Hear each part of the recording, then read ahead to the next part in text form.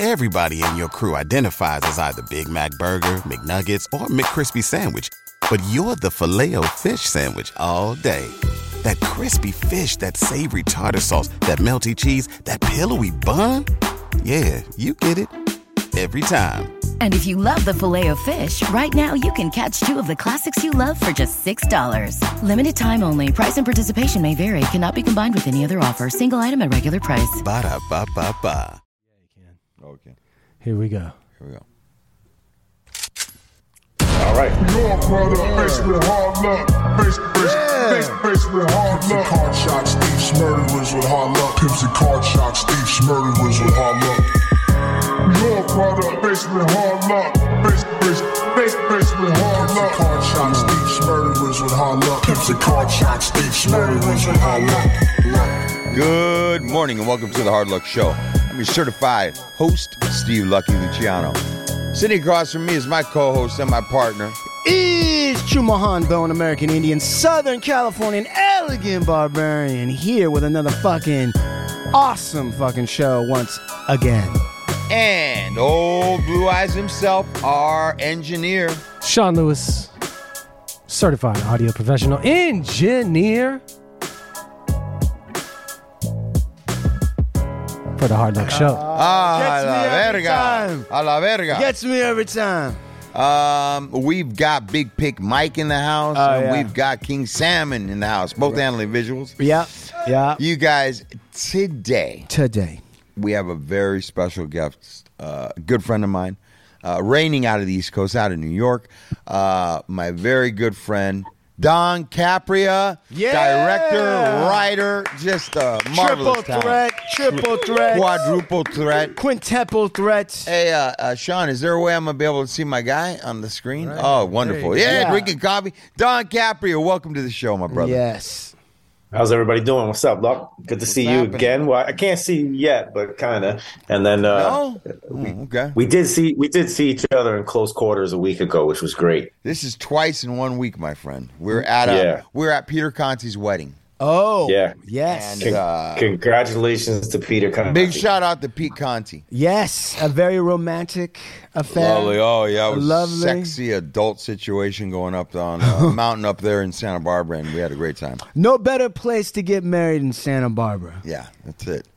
Yeah, we did it, man. Listen, man, I've been. Go ahead. It was good, right? Okay. All right. Yeah, it was. It was good. So listen, man, I was telling, can we, listen, this guy's done a lot of different things. He's going to take us through it. You know, Don is somebody who put out a magnificent book just recently. I just got the book and just started it. Can you hold that up to the camera, Chuman? Yes. Let's take a look at that. The Unsolved Murders. Well, look, Colombo's the name of the book, man. Don Capria wrote it. I just started it. The amount of information and knowledge that Don has about just this topic in general is incredible. He's working on a lot of different things. Don Capria, enter in the conversation, brother. Talk to me, man. Talk to us, man. Let us know. I told my friends a little bit about you. You have a little bit of a tattered history. You were in some places on vacation. You're a director. You wrote this incredible book. You know what? A lot of your friends, Big Lucks, have been on vacations. Every time I talk to you, you got a bunch of vacation buddies. Yeah, and this is another one of them, 3,000 miles away. So how did you guys meet? How do you guys know each other? We met through Pete Conti and through Esteban Oriol. Okay. He's very close with Esteban Oriol, very close with Pete. And they both kind of cammed it. Him and Pete working together on some things. I think him and Steve are going to eventually work on some things. So he's tied in that way. Got it. All right. So, first thing I would like to know, though, is just for the uninitiated people that don't understand, why did you write this book, Colombo, and what is it really about? I had always been a mob fan. I as a young kid, I think a lot of guys, they idolize these men. You see them, and in the East Coast, you have some of them in your neighborhood, and it's definitely in your daily news. So I started reading a lot of the books and got really involved in nonfiction. And at one point, I was getting really interested. There's the five families. You know, Colombo was the youngest person to ever head one of the five families. And I started reading about him, and I started only seeing a few stories, and people would just kind of like change the adjectives and put it in another book, put it in another book, and no one was ever really writing a full story on him. So I had wanted to maybe explore doing a story, and someone told me you can't do that because his children are still alive, so you would need a blessing to move forward with that. So I just left it alone, and then I was working on a project. I got a phone call from a friend of mine who was also on vacation, and he said, "Look, you still looking to do something with Joe Colombo?" And I was like, "Sure." He's like, "What the phone?" He wants to sounded like, Italian from the Bronx, which he was. And he's just, kind of questioning me on like why I would want to do this story. What did I know about Joe? And then he asked me if I'd like to have brunch or breakfast on Sunday with Joe's oldest son, Anthony, who was still alive. So I drove to upstate New York from Queens, and I got to this diner, and it was the guy, Ray, that I was speaking to on the phone. Anthony Colombo, who was about 70 at the time, Joe's oldest son. Anthony Colombo Jr., who was Joe's grandson, is a actual federal defense attorney in San Diego now. Wow. And then their driver. So we all sat down at this round table, and Anthony just started asking me questions about myself. I had never written a book before. I was interested in doing a screenplay, but they were having problems with their book writer. So I think after a good 2 hours at the table, I answered some things that he probably didn't think I knew, and he was impressed by that, which was a lot about the COINTELPRO operation and the FBI conspiracy possibly involved in his shooting. And when I started talking about the Italian American Civil Rights League and my knowledge of the Italian American history over 5 generations, he really dug that. And he told Ray, I think this is the guy for the book. After that, I had to submit a chapter to their agent, and the agent loved it. And 3.5 years later, I was done with a 400-page manuscript. So, Wow. All right. So backing up for a second, I heard you say COINTELPRO, which is an FBI program that at least most people understand it to have targeted, let's say, the Black Panthers and to undermine and do it. How was it also related to Italian American Civil Rights League? So when Hoover started COINTELPRO, he was modeling a CIA operation that was working internationally. And what it really was to try to create disinformation campaigns against any kind of dissident group. So the political dissident groups that they were first after were the communists. Right. So before even the Black Panthers, they were trying to rid the country of communists post-World War II. Right. As boredom progresses inside the FBI offices, they start looking for any political dissident group. So that's when they went after the Black Panthers, Weather Underground, a lot of the small communist parties, radical Jewish activism groups.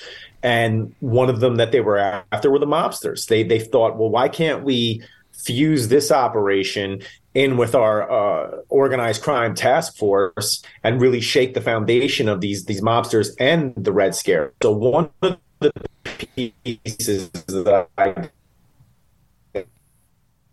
got through FOIA, which was to social clubs from unknown sources, that these communist groups were looking to bomb the social clubs because they didn't like Italians. What this was done, these were all done by the FBI. It was all part of counterintelligence program, COINTELPRO. So no one was saying anything, but it started street beef.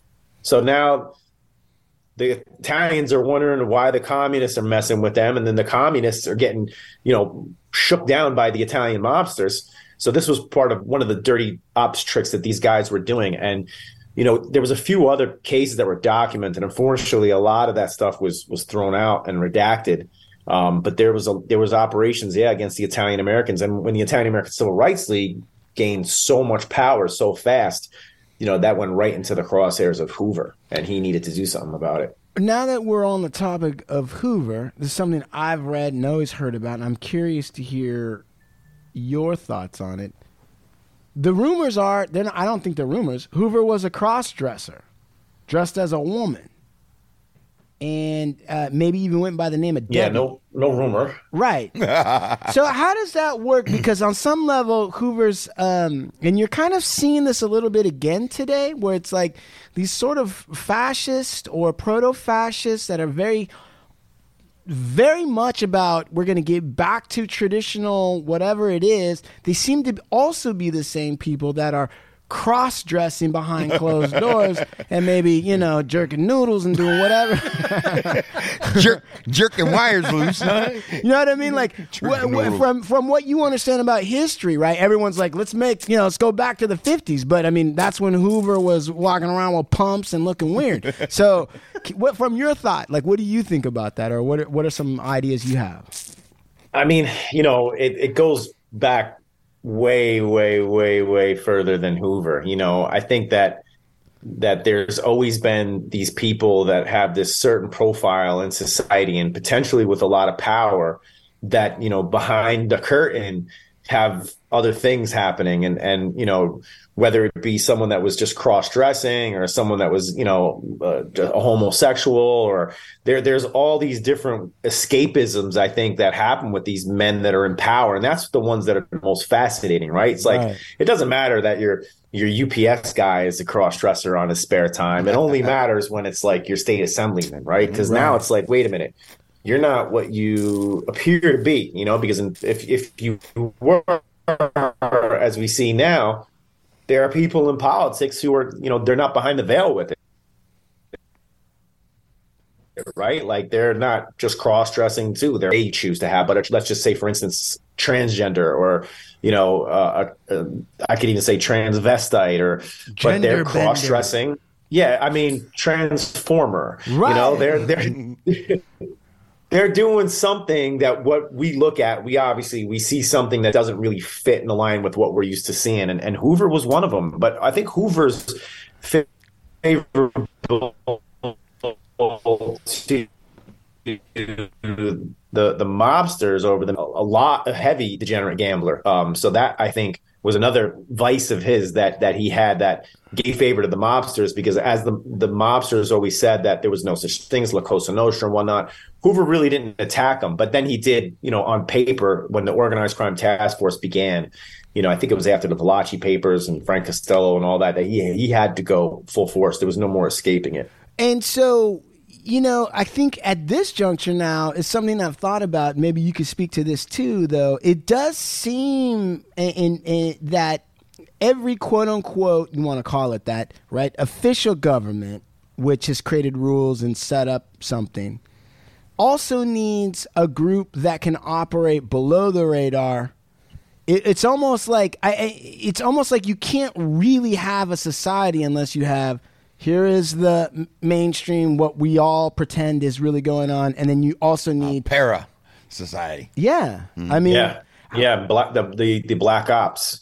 So that's really what it was. I mean, it continued all the way up until they were going to, you know, try Paul Castellano, right?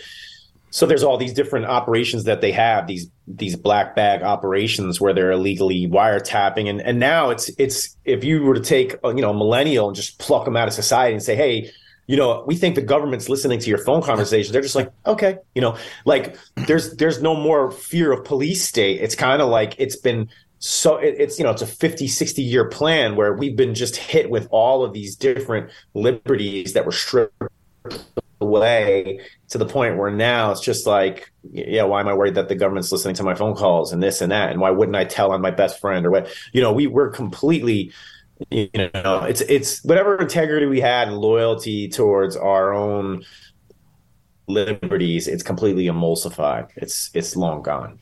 Well, that's true, but I'm, you know, and so to be on the other side of that discussion, I think, like, well, wait a second though. I mean, so the toothpaste is already out of the tube. It's not going to go back in. And so maybe privacy is not about real privacy in the sense of you're going to be able to find spaces where, you know, it's not recorded.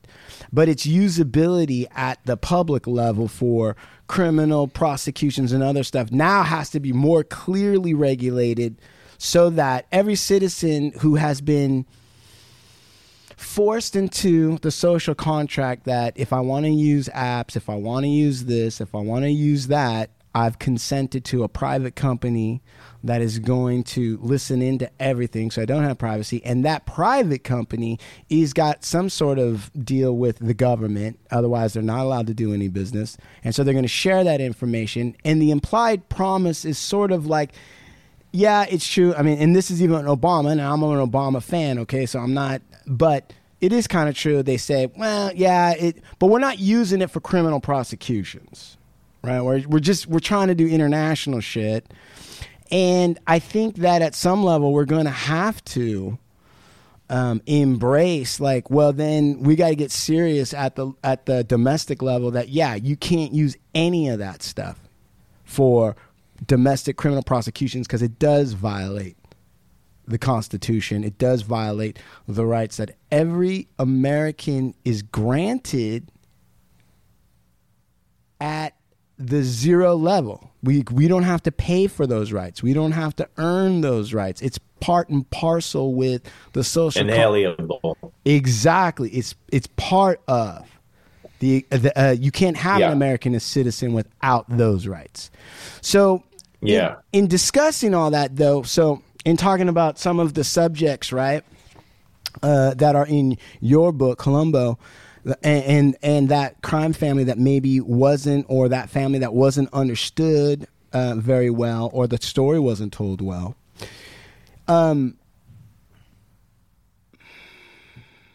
So COINTELPRO did a pretty damn good job of fucking up the Black Panthers. And the organized crime, if you want to call it that, or mob, right, if you want to call it that, whatever you want to call it, it's almost like a treasured American institution in a lot of ways, right? So COINTEL did do some things to disrupt, and yet America loves its Italian-American institution. Right? And so we love the underdog. Right, but so are the Black Panthers, but we don't, there's not a national, I mean, Goodfellas. Who doesn't love Goodfellas? I'm not saying that's reality, but I am saying who doesn't love that? Who doesn't love The Godfather? Who doesn't understand the sort of loyalty, right, that is talked about in some of those institutions? It almost seems like, so I feel like my personal feeling is that most Americans admire or at least embrace that institution. Do you think that's true or not? In a way that it doesn't embrace the other underdogs. Yeah, I think that the Italian American gangsters have always been romanticized, and it really broke into the commercial space like no one has ever seen it before with the Godfather film. Sure. I think there was many films prior to that, and there was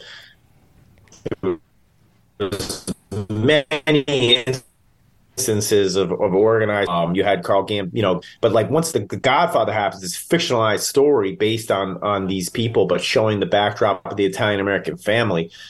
From that point on, it's the most romanticized thing that we see in crime and entertainment. And we're now just starting to see how in it can come into it. I think the best example for me was, like the Narco series that came out on Netflix a few years back, where they gave you a real good look at Pablo and his family. And, so again, regardless of whatever he did to make the donuts, this guy is lovable, and this character is someone that we care about. And then, follow up with that would be Peaky Blinders, another great character. He is fictionalized, where Pablo Escobar's story is mostly real from Narcos. I see that we're starting to get a lot more pop culture, lovable characters that are actually killers. Right, but I almost, and now that we're talking about this is interesting because this is also about entertainment, and it's also about, because I was thinking about it too, like what you're saying. It's almost like, my friend, that the Italian American version set the mold or set the form that other groups have come into that will put maybe their own little twist on it, but the underlying structure and the underlying even if you wanted to call it, it's not rituals, right? Or even some of the emblematic things that one has on their person, let's say, seem to have like really kind of born out of that romanticization. I think true. I think everybody kind of uses that as a template, especially other organizations, right? And I think, from the beginning of time, it's been like the Sicilian mob, the Black Hand. Like that's where it started.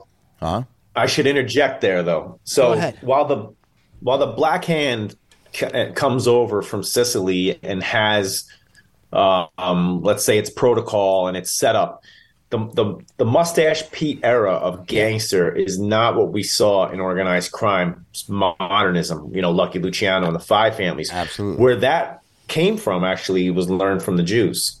So you had Lepke, and you had Meyer Lansky, you had Doc Stature, you had all of these Jewish American gangsters, Bugsy. And some of them were immigrants. Bugsy, yeah. So a lot of those leaders, the way that they were setting up was more. It was a very modern style of how to operate crime, and I would say it was probably in the roaring 20s that those guys started to story that we're doing for everyone what the culture trend was for the Jewish Americans, because theirs was a very simple story. It was based on poverty and neighborhood, where in the past, in the late 1800s, you had shape-ups, that's where people would show up to go to work and they would be picked in a pile of men. If we only got 20 of them, we picked 20. So when the shape-ups were happening and everyone was working for less than what they were supposed to be getting, then they would have a strike. And when the strikes took place, that's when the Jewish gangsters would rise. They, you could be a gangster by saying, I got like 15 guys with me. So the owner of the company would hire you and say, okay, well, I'm going to pay you to break this strike breakers. And these guys would come in and they would beat down these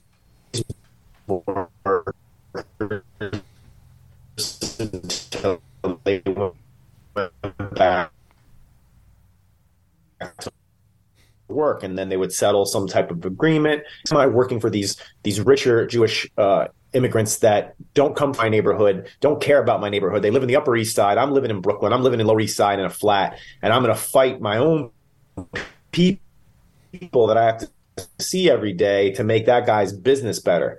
Right. So what he started doing was infiltrating the unions, and he started to say, I'm not gonna strike break. I'm just gonna put these two together, and I'm gonna be the mediator, and I'm gonna implement and create a union, and I'm going to put my men in the union business. And the Jewish American gangsters were only a single generation. The Italian Americans were like pedigree, Colombo family, right? It's still called the Colombo family today, although Joe Colombo's been shot in 1971. So why is it still the Colombo? Well, it was about a legacy, and they wanted to keep the stronghold on something in many generations, decades. It's almost been now. So it's very, very interesting, but it came from the Jewish American gangster. Wow. Let me ask you something. How much of it was taken from like Rome doctrine? Right. Okay. So wait, that's a great question, Big Luck. So, right. How much of what do you mean? Like the capo regime. What do you mean by Rome doctrine? Like the Roman Empire, how they were set up. Yes. How much of it does derive from that, if any? Influence. Yeah. I would say a lot as far as the power structure, the protocol for everything. I think that, they have that in Italy. They had that in Sicily, all the Camorra, right. The mafia, all the different organizations always have that power structure, soldiers and whatnot.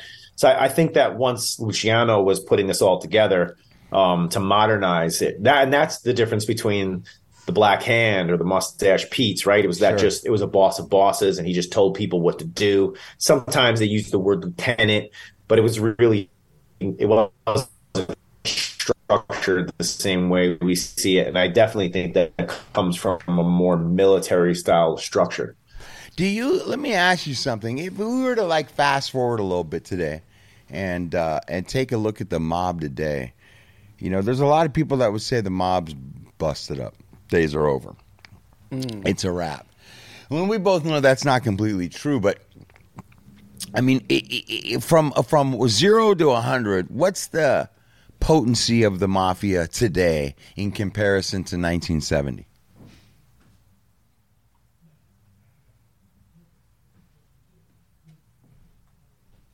I think it could be at like maybe 20% of what it was making, in the salad days of the mob. As far as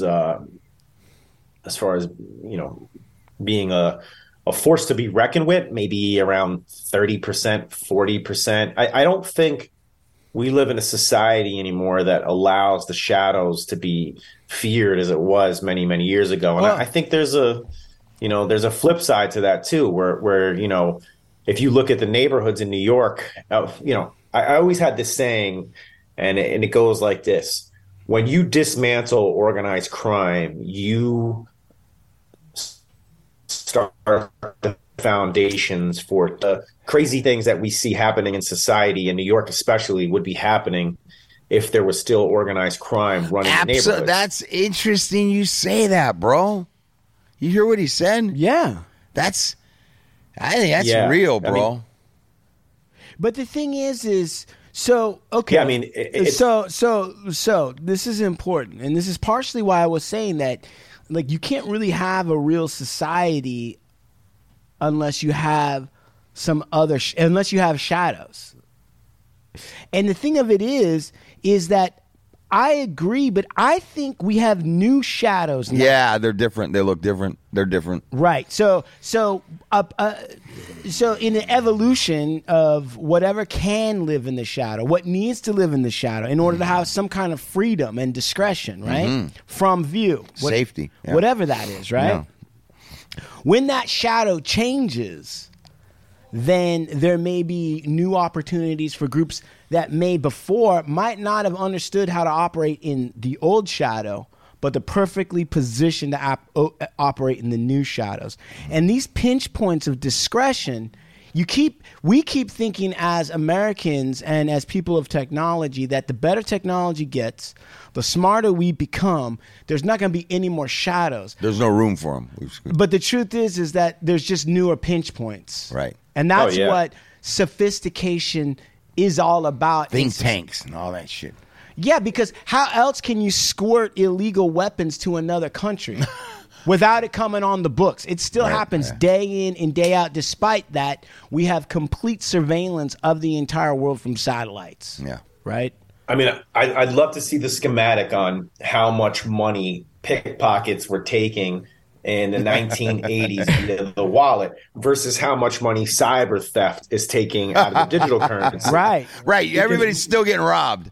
Yeah, we were told we were going to be safe, but it's still happening now. They're just able to track everything that we do. Well, I want to, what the fuck's up with that? How about when they were pitching all that shit that you didn't need to keep your money in your wallet in your front pocket? No. This is safer now. Now nobody can get you, and all that shit goes in. It's some bullshit, man. It's like some medicine, and then 20 years later they're telling you there's a lawsuit because that shit wasn't right. Oh, it's not addictive. It's not addictive. Take as much as you want, babe. You can't get addicted to this. Side note. It's the biggest fucking scam. Yeah. No, well, no, yes, but I always say, as I was growing up as a kid, they sold the California lottery to us. Oh, here we go. Based on the fact that it was going to help schools. Do you know that since the lottery came out, schools have gotten worse? The public school system, education, the maintenance, the upkeep, the all this shit that they promised, computers, desks, like our schools are going to be beautiful now because they've gotten worse. Well, where did all the California lottery money go? Because they sold it to everybody because it was going to help our schools. Listen, 100%. What's the matter with you? The rich people's schools are really good right now. But it's just more bullshit that they sell us, and then I feel like nobody really comes back back on Dude, him. Where'd they grab that from? The numbers. You know, they locked up a lot of men for many years, the US government, for running numbers. Right. And then they just modeled what it was, and they said, oh, well, we're just gonna do it legally now, and all those guys could still sit in jail for what they did, you know. Well, that's Fucking assholes, motherfuckers. Hey, but listen. La Cosa Nostra. Listen to me. God damn it. It's getting crazy. Listen, you're all right. You're all correct. Mm-hmm. You're all absolutely correct. But to chase the hypocrisy of it is to be a day late and a dollar short. Yes, sir. Okay? Right. Because, and I'll tell you, same thing with drug dealing. What did they do? Well, the heroin shit's working great. All right, we're going to throw you all in jail and we're going to switch it over to Big Pharma. And we're going to handle that for you. Yeah. Yeah. Right? Now that we know you can sell it and we know how it works. And we know how addictive it is, and now we'll take it over. Pickpocket and stealing. Listen. So my point being is this is what I'm saying. Innovation in a capitalist system actually operates best in the illegal zone. It's almost, if you were to take the morality out of it, the ethics out of it, forget all that bullshit. Okay, set that aside for a second. Yeah, tell that to Mother Teresa. No disrespect.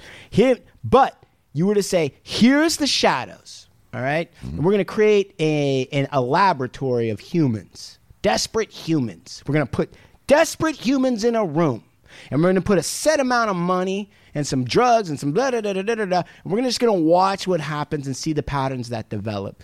The patterns that look like you're going to be making a lot of money with a little risk and as a little output as possible, running numbers, fucking Oxycontin, all that shit, cigarettes, right? We're going to make it a crime, get rid of all the innovators that came up with it, lock them out, and then create a legal regime for it to operate in. Like booze. And allow the fucking... Marijuana. Allow, right, the WASPs or whoever it is in Connecticut to actually own the shit and make money legally, and they'll never have to go to jail. Right. That's what that is. It's a fucking... The street is the lab. And they let motherfuckers innovate shit until it looks like it's working good. Throw and away then the you're key. out. And you're out, yeah. And that's the price, you know, and then they turn around and go, well, you shouldn't have broke the law. And then they pass a law that makes it legal. There you go. How is that? I mean, is that about right?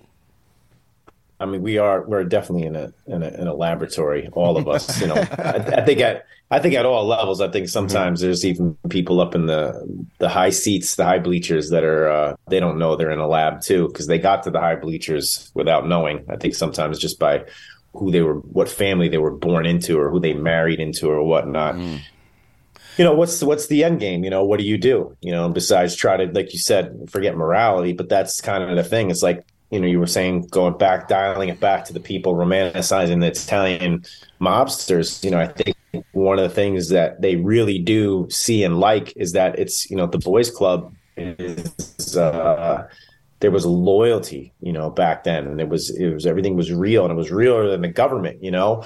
And I'll pull a little piece, the interview from my book I did with Al Ruddy, who made The Godfather.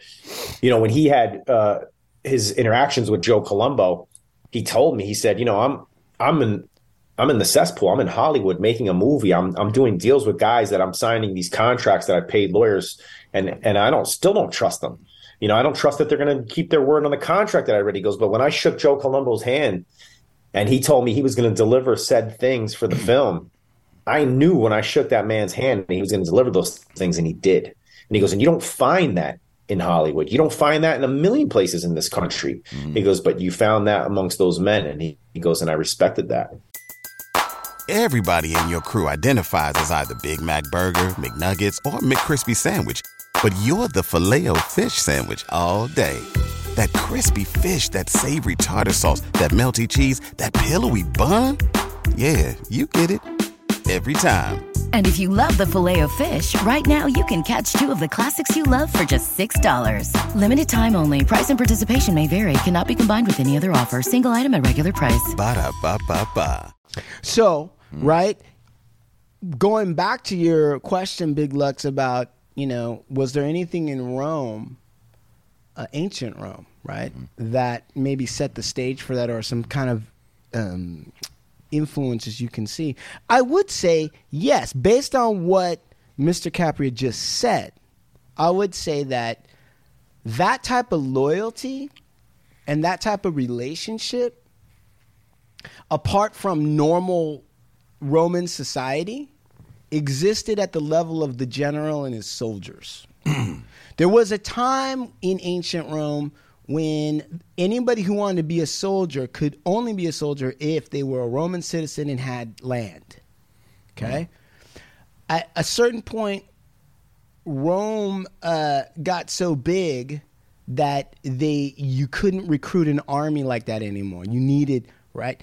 And ultimately, the soldiers became more loyal to their general if they were winning battles, because the spoils of war, the courage of Julius Caesar, all of that, Pompey, all that stuff translated into the soldiers being very loyal to the general, in the same way as the story that Mr. Capria here, the renowned author, let's not lie and fool ourselves, the renowned author who wrote that book, and the interview that he was citing there.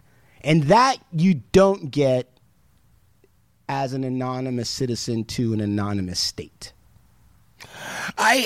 Yes, and I agree with you on that. I think that there's certain types of institutions where men understand, where everything that would be on the outside in society that you could dress things up with, some of the institutions that I'm aware of that I admire, and there's a lot of loyalty and where it is these institutions where all you had was your character, your word and your character. Right. Everything else kind of been stripped out. I think that there's a lot of that in the Italian culture due to many different reasons. You got to prove yourself. It's, but I think too, like when you get to, I'm just going to say this, I'm going to say on the West Coast, from where I'm from, and loyalty and all that stuff, when you go to prison, I always say this all the time, everything's removed from you. Right. So you don't have the car to hide behind. You don't have the woman. You don't have the job. You don't have all these different things. You're just, it's me and you. Mano y mano. Yeah. It's all you got is your word and your actions. Mm-hmm. And I remember my dad always telling me when I was a kid, all you got is your word. That's your only you got. And I think that means a lot in certain cultures. When I shake your hand, there is no need for a contract. And that's only in certain cultures, man. And I'm more drawn to that. Right. But here's the downside of that system. And I'm not even playing devil's advocate. I'm just explaining that. Okay. So when you got a good leader and you have that system allows the individual's qualities to really come to the forefront and dictate what it's going to be. Because for every great leader where the followers are like, man, I touched that man and I looked him in the eye and I knew it was a done deal and I had nothing to worry about, there's probably like 10 nudniks who they were going in different circles and you couldn't trust them. So in a system where you have that kind of setup, you definitely need somebody you can trust. Sure. And so the electorate system, right? This sort of fucking, the quote unquote American system, let's say, right? It has its downsides. The upshot is supposed to be that everybody's loyal to the system. Yes, the personality. Yes, is it Barack? Is it Trump? Is it fucking breadstick Biden? Who is it? Right? All those people, it does make a difference. But at the end of the day, the quality of the services are determined by the military's loyalty to the system, so that when you get a lunkhead in that position, they're not going to ruin it, completely break the fucking thing. So, like somebody almost did. Like somebody almost, he broke the Republican Party. I can tell you that. That shit's fucked up. Well, I would say even, further than just Republican Party and try to, and I'm not defending the Republican Party. I'm just saying grouping in general. When you mention the word trust, you establish this group, right? And that can be a clique, it could be a gang, it could be a baseball team, it could be a brand that makes films. Right. You put it into a group, and we establish trust for that, right? Like, I know this A24 company is making good movies. Oh, I'm going to check out their movie because they have a brand, right? They have a style. So then, we play this into the system of police, right? And what's Rampart known for? What is that division? They're known for being corrupt cops, just like the 7-5 in Brooklyn. Mm-hmm. So the grouping aspect of it is where we start to lose faith, right? Because we've seen so many instances where this group was supposed to be something we trust. Could have been the Democrats, could have been the Republicans, could have been your policeman. We could have been your insurance company. It could have been a guy that you invested money with that did a Ponzi scheme. And we're just starting to learn that these crooks are destroying all of these groups, and then it's hard for us to trust anything, you know, and including politics. Politics becomes very, and I don't really love talking politics too much, but it's just from a psychological level, it's very hard for us to have institutions because there are so many bad apples amongst, the groups. Well, and successful institutions attract bad apples, right? I mean, so you have a successful institution, the first generation, they came up from some situation and they built something great. Then you get sometimes loafers, right? Kids are the guys who built it. Why don't I just float on the fucking thing? Right? And then in even corporate America, right? So you go like, right, you get a corporate America. But the interesting thing is I've been reading this book, right, that looks at all of the variations of the fairy tales. I'm not going to go deep into it because it's a little bit off topic. But the point being is that everything we know from Grimm and Mother Goose is a standardization that happened around the 1700s, 1800s, right? It's all based on Italian, French, German, British folk tales. All of which have multiple slight variations based on the region where they're from. The point being is that at that time, 1300s through the 1600s, you had the same fucking problem that we're dealing with now. Grifters, con men, fucking. This is why Red Riding Hood, the story is not about, it's weird. Everyone's like, that's a fucking weird. He doesn't know that the wolf is his grandma. I mean, what the fuck is this? In the bed? What the hell's going on? Because at the time that these things were going out, being told orally and all this other stuff, man, life was fucked at multiple levels. And the sin was being naive in a land of con men. That was the sin. If you couldn't spot trouble, then you're fucked. And in all the normal ones, she gets eaten, and that's the end of it. There's no hunter, there's no saving them and all that. But that didn't come, that good government. Yeah, it's Americanized. Yeah, that good government bullshit didn't come in until about the 1800s. So my point being is that as frustrating as we feel today about politics, the institutions, the church, everything. It was fucked up fucking 500 years ago. Yeah, because humans are crafty motherfuckers. And some of us want to get something for nothing. They hung Jesus, so. Yeah. It's been going on a long time. Yeah, they've been fucking up forever, society. Hey, they're even confused about whose fault is that, right? They're even confused to call him a him or a her or a she or a what. And they were like, I don't know. I mean, was it the Jewish folks who switched him out for Barabbas, or was it the fucking Romans who they didn't give a fuck who they were killing? They just put this guy up on a cross. They still haven't got even that. Yeah, they still don't have that clear. Yeah, it's interesting. So, you know what, Don? How long ago did you put out the Colombo book? It's the end of 2015. So it's been out for about 6 years now. So a little bit more than that. Have you? Is this your single publication? Is this the first? Yes, first press. Yeah, we had a little bit of problem when our book went through its own trials and tribulations. We were first signed with Wiley, a publisher out of New Jersey. It's been around for 100 years, and we signed with Wiley. Our agent was Mickey Freiberg, who did Donnie Brasco. He did all the Joe Bonanno books. So he was a very successful mob lit agent that would take his stuff, turn them into films. And when we got on board with Wiley, this company, we really liked our editor. We really liked the way they spoke, allowed us the freedom to write the story how Anthony wanted to tell it. I think we were starting our marketing meetings, and all of a sudden there was a news article. My agent taps me and says, "Hey, Wiley just went public. They're selling the company." And we're like, "What? What does this mean?" And he's like, "Well, they're going to get purchased. They're gonna change everything." And it was a family-owned company. So our book sat in limbo for like 2.5 years. I had finished writing this in about 2012, 2013.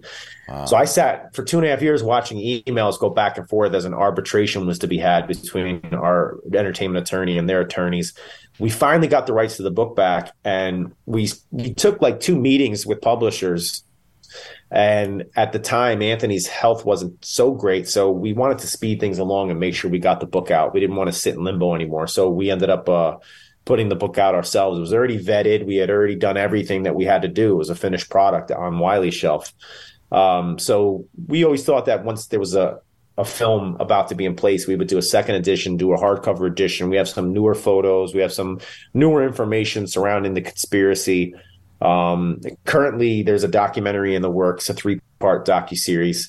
And then after that, we're hoping the next thing's going to be a scripted series. Gotcha. Wow. That's exciting. Yeah. He's been played a lot. I don't know if you guys, got to see The Offer on Paramount Plus. I did. Yeah. So Giovanni Ribisi portrays Joe Colombo, and he plugs the book a lot in his interviews, which I was very grateful for. In this newest season of The Godfather of Harlem, there's going to be a Joe Colombo character. Not a big fan of the way that they're writing him because absolutely nothing is true. He never had dealings with this gangster from Harlem. He never sold drugs. As a matter of fact, he was vehemently opposed to drug dealing, and they're making him a heroin dealer and a hothead. So it's just, these guys are trying to cash in without doing the research. I have to call him a hack. A hack is a hack, and I know. Oh, you heard it here first, baby. A hack is a hack. I appreciate it. I appreciate what he's done. Narcos was great. And I know Paul Eckstein is very good friends with my mentor, Richard Stratton. But these guys just went and grabbed some stuff they thought was hot and just, threw it in the pan without doing the research. And it's upsetting because as a writer, it takes a lot of time to do this. And I built a book for them that could have been used as a model, which Giovanni Ribisi used as a basis for his character. And then again, Joe was also played in Martin Scorsese's The Irishman. They cut the shooting. What was your take on The Irishman? How did you? What's your review of that? Yeah, I mean, it's the same as the book. It's a very interesting story. It's also maybe 20% true. So Frank Sheeran was on his deathbed. He starts telling all these stories. I think in one of the stories he farted in a spaceship and then made the rings around Saturn. I mean, the guy. Like, you're saying that's not true? No, I don't know. I gotta see. It's like these guys, you kind of do these self-preservation stories, and a lot of these rats that we see, and I'm opposed to that on the internet, and I think a lot of kids they become fanboys of these men because they don't really understand what these men did, and not. There you go. There's guys that are out there with their YouTube podcasts and their Instagram accounts, and they're making money off the fact that they told on a lot of men. And sometimes we only get to hear the story that they told on one man. But the truth is with the FBI, it doesn't work like that. Right. You tell on many.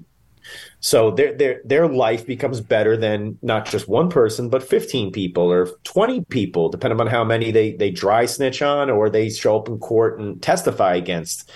And the problem is that a lot of these guys, that no one's ever going to refute their story, so they become internet sensations. They sit here and they say things that will have absolutely no fact checking. No one's gonna come out from Lewisburg Penitentiary and say, hey, listen, Joey Numbnuts is telling a fake story about me right now, and he's telling a fake story about my grandfather. And no, These guys just do it with impunity, and it's sickening that they're making money off it, and it's sickening that society is embracing them.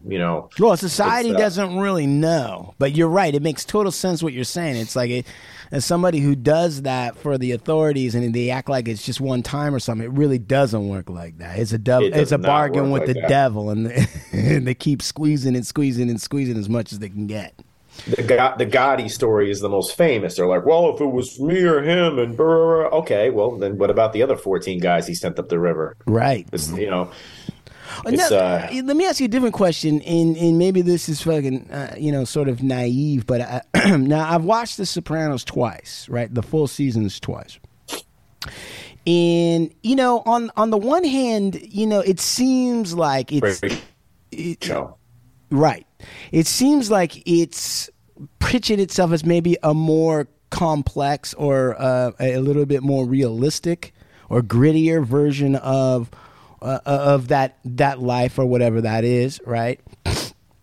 But it still somehow retains the romanticism of it, right? Even though one of my favorite scenes is when they try to shake down a restaurant, but it's a corporate-owned restaurant and nobody has access to the safe, and none of the decisions, because of everything's different now, it doesn't work like that, and there's nothing they can do about it. Right. And so you kind of go like, oh, it's so then. But the other part of me is like, how did the romanticism still sort of?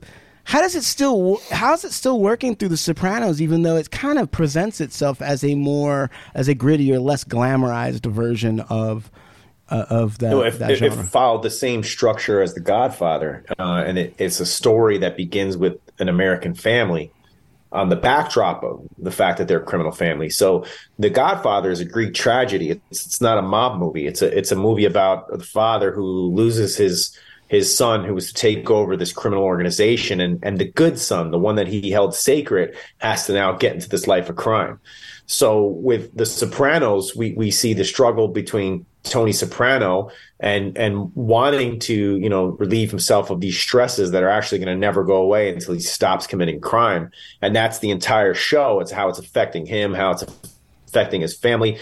He could have been, working, cutting trees down in the middle of the woods, and that's his high stress situation. And all these characters could have fit in as well. Mm-hmm. And the show still would have been great. It may not have been as big as The Sopranos, but the writing and the intricacies of all the different, he's cheating on his wife and he can't overcome that. And, Meadows growing into a woman and he can't stop that from happening. So there's all these different things, and it didn't matter that he was a gangster. But that backdrop, it stays romanticized, but I think it's because it's a family show at its core. I want to ask you another question because you're a writer too. In The Godfather, and maybe it was Godfather 2, there's a moment, right? So you never hear from the mother ever, right? It's the dad and the sons, right? You don't hear anything. Yet there's this crucial time where you can see Michael equivocating a little bit, concerned about maybe this decision to kill Fredo. That's Godfather 2. Right. And he goes to his mother. And he goes to his mother. And it's darker now, right? Yep. It's darker. Okay. And he asks his mom, if I tried to protect my family, I could also lose it. And she tells him, but you could never lose your family. I watched that. And every time I'm like, that's the wrong advice. For the Greek tragedy. That's what I think that's what allows him to take that final step. What are your thoughts on what the role of the mother is and her advice to the good son, the son with the potential? Yeah, I mean, it's tough. Those two movies side by side have a lot of differences, but at the same time, they're just as good as one another. Mm-hmm. But I do feel that the rules were taken, like in the rules of horror, where you had to go a little further, and killing Fredo was the going a little bit further. So, oh man, does it take it away from the Greek tragedy? It may. Yeah, it definitely, it can't be the same thing, right? It has to be something new and different. And then the third one, they just made all the wrong turns. So when the mother, right? So the father's already gone.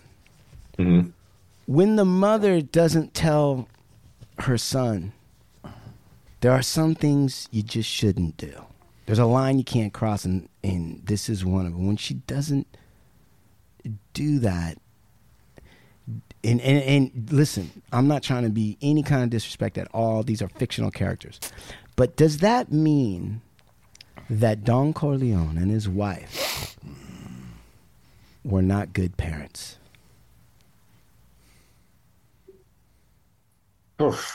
I mean, we have to know that he's not a good parent, right? I mean, that's that's immediate. This guy, depends on what your definition of good is. Let me back that up. Because what does good mean? I mean, I don't know.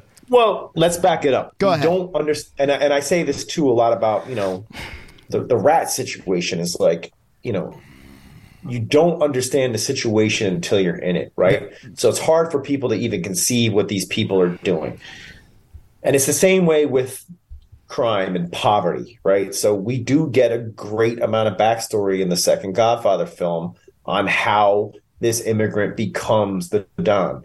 And I think that it's impossible for us, especially in this society where we're arguing over pronouns, to understand what it was like to have to fight for food, to understand, to even, you can read about the Great Depression, right? But you don't have any idea as a human being in this generation and the past generation and the ones before that to even understand what that is. Yes. We don't, so to say he wasn't a good parent, I take that back, because he was what he needed to be to make his family survive in that society. And I think that, a lot of Italian American immigrants were molded through the Roaring '20s into gangsters because they weren't offered other forms of work. There was no one in the school systems. There was no female Italian teachers. It was just impossible for them to find work in other areas because of the language barrier, because of the color of their skin. And yes, the Italian Americans were judged by the color of their skin. Yeah. If you look at the majority of the Italian Americans that came from the Mezzogiorno, the south part of Italy, on their paperwork, including my grandfather's, it says swarthy. Because their skin was not white, their skin was colored. So was he and was she not a good parent? I would say they were exactly what they needed to be in that situation. So right. And I like this question because I think this is part of what the drama is, at least for me. Part of the drama is, how am I looking at these, like you said, two people that came from nothing and nobody was giving them anything, and then they had to overcome, and then also at the same time, from a dramatic standpoint, they were, at least the Don was punished because the potential son, the one that wasn't supposed to get involved in this, got pulled into it. And looking at the epilogue section of your book, Colombo, I did notice that there was some similarity to that, right? Can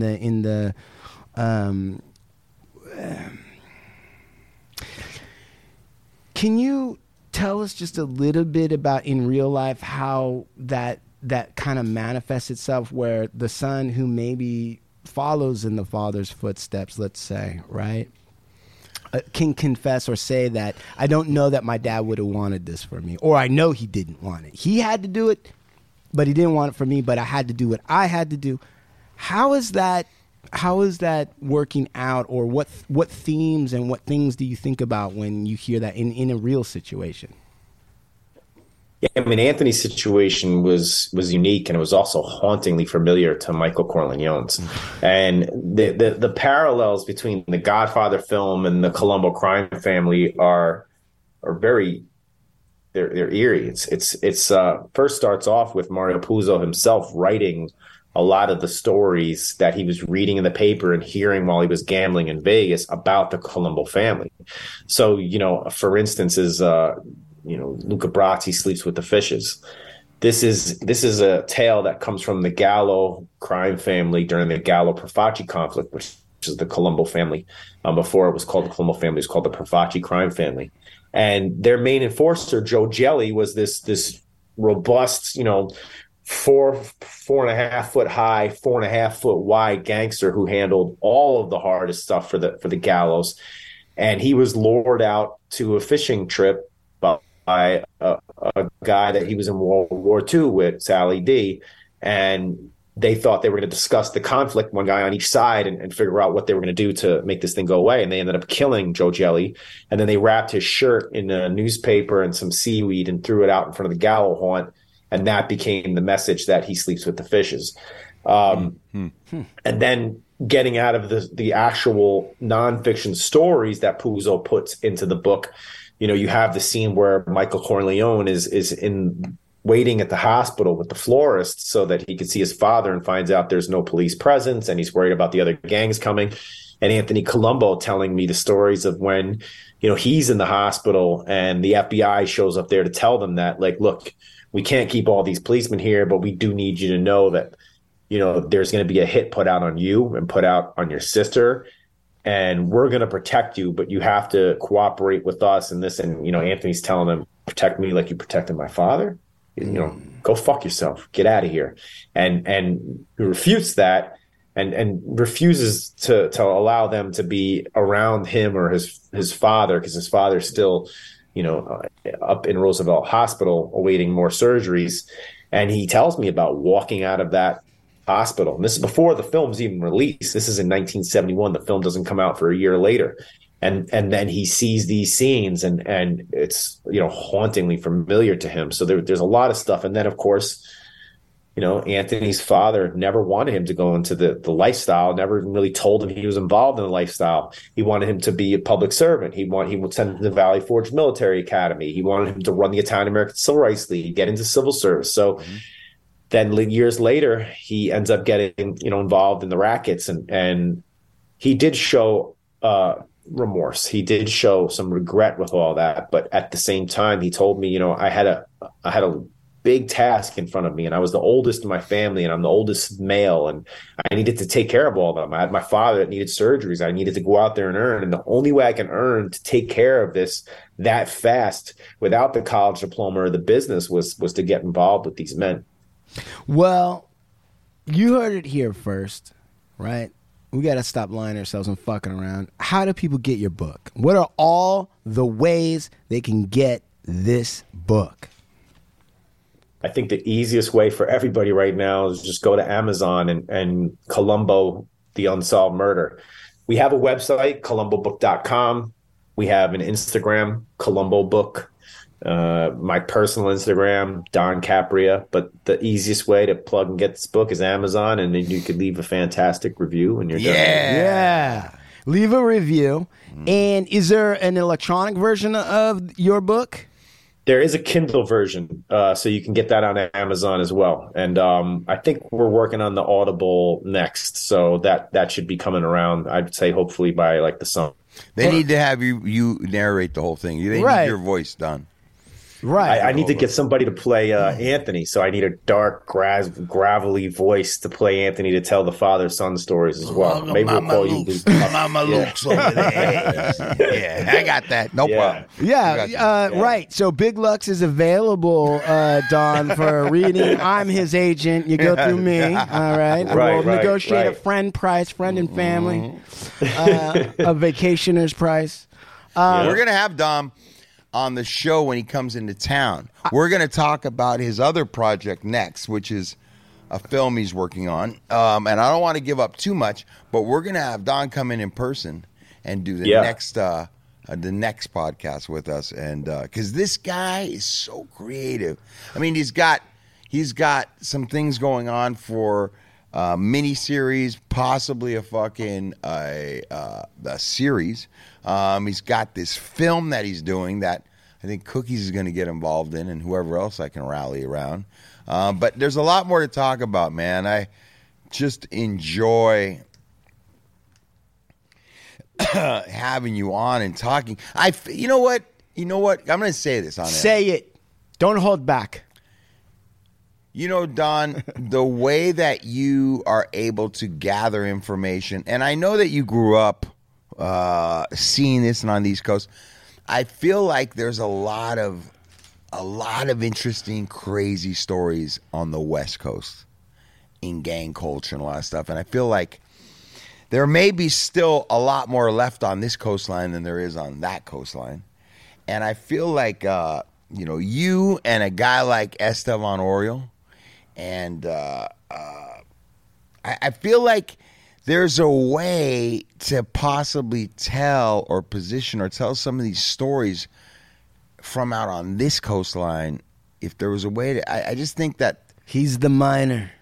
There's gold still on this side. Yeah, man. Like, I don't know, bro. But whenever as I read and look at this stuff, I always say to myself, what if we could transplant Don over here and really, really let you explain and share and educate you on what's going on out here so that you could help to put together projects for us. 'Cause see, what we don't have is we don't have a writer on our team. Really. Right. That's right. And you know what? We have all the info. We have all the context. We have all the stories. But we don't have as a writer.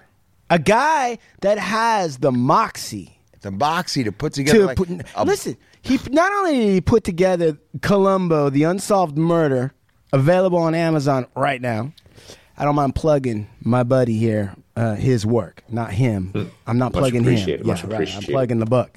But the issue is right. Not only is he talented, because listen, writing a book like that, but to be able to do it with the blessing, right? That's threading the needle. And then on top of that, to have some kind of fucking arbitration after you finished, to have the fucking moxie. Cajones. Yeah. My God, studs. Guy's got the fucking balls the size of a fucking horse to get this. Listen, who are you? Clydesdale. But the point of the matter is to stick with it and to stay with it through all those ups and downs and frustrations shows that he is the kind of guy that's got the grit. This guy's got it all. To fucking come on the West Coast. You guys need to go follow Don Capria. Dude, you need to buy his book. Buy his book. Buy 3 of them. Get up on this cat, bro. This dude's doing that. I'm just dying to work with Don. I don't mean to let the cat out of the bag, but this is going to be on Oprah's Book of the Month Club, I think, in March, right? Yes, Not February, but March. Oprah, right. They're going to be talking about and then the prices are going to go up. She's a big fan. Oh, she's a big fan. Singing your praises. Okay, right. Big fan. Colombo, The Unsolved Murder by Don Capria and Anthony Colombo. I mean, straight from the horse's fucking mouth. This is legit. This is how I fuck with this dude, because he's as legit as they get on that end. So, man, hey, Don, again, it was great to see you in Frisco, you and your girl up in Santa Barbara. And, brother, I'll be out in New York in the next couple months. I'll come find you. We'll sit. We'll have an espresso and a fucking prosciutto sandwich. And, man, bro, thank you, bro, for coming on today, man. We support you. Yeah. I need you on the show more. You're such a sharp, smart guy, man. We all got to learn a little bit. And the listeners as well got to learn a little bit about maybe something they weren't that familiar with, but are definitely intrigued with. And I appreciate you, brother. And I do, too. Your intelligence and eloquence comes through, obviously. I appreciate you both. And thank you very much. Thank you very much. Salud. You want to give any shout-outs to anybody? Thank you very much. You want to shout out anybody? Give a shout out to Anthony Colombo Jr., who everybody needs their first chance to write. And I was very happy to work with the family. They were amazing to work with on the project. Man, saludos going out to the Colombo family and the other 4 families. Yes. And Don Capria from New York. Thank you, brother. Have a great evening. Great respect. Great respect. All right, gentlemen. All right, brother. Thank you. We are out of here from the Hard Luck Show, LA to New York. Yeah. Peace.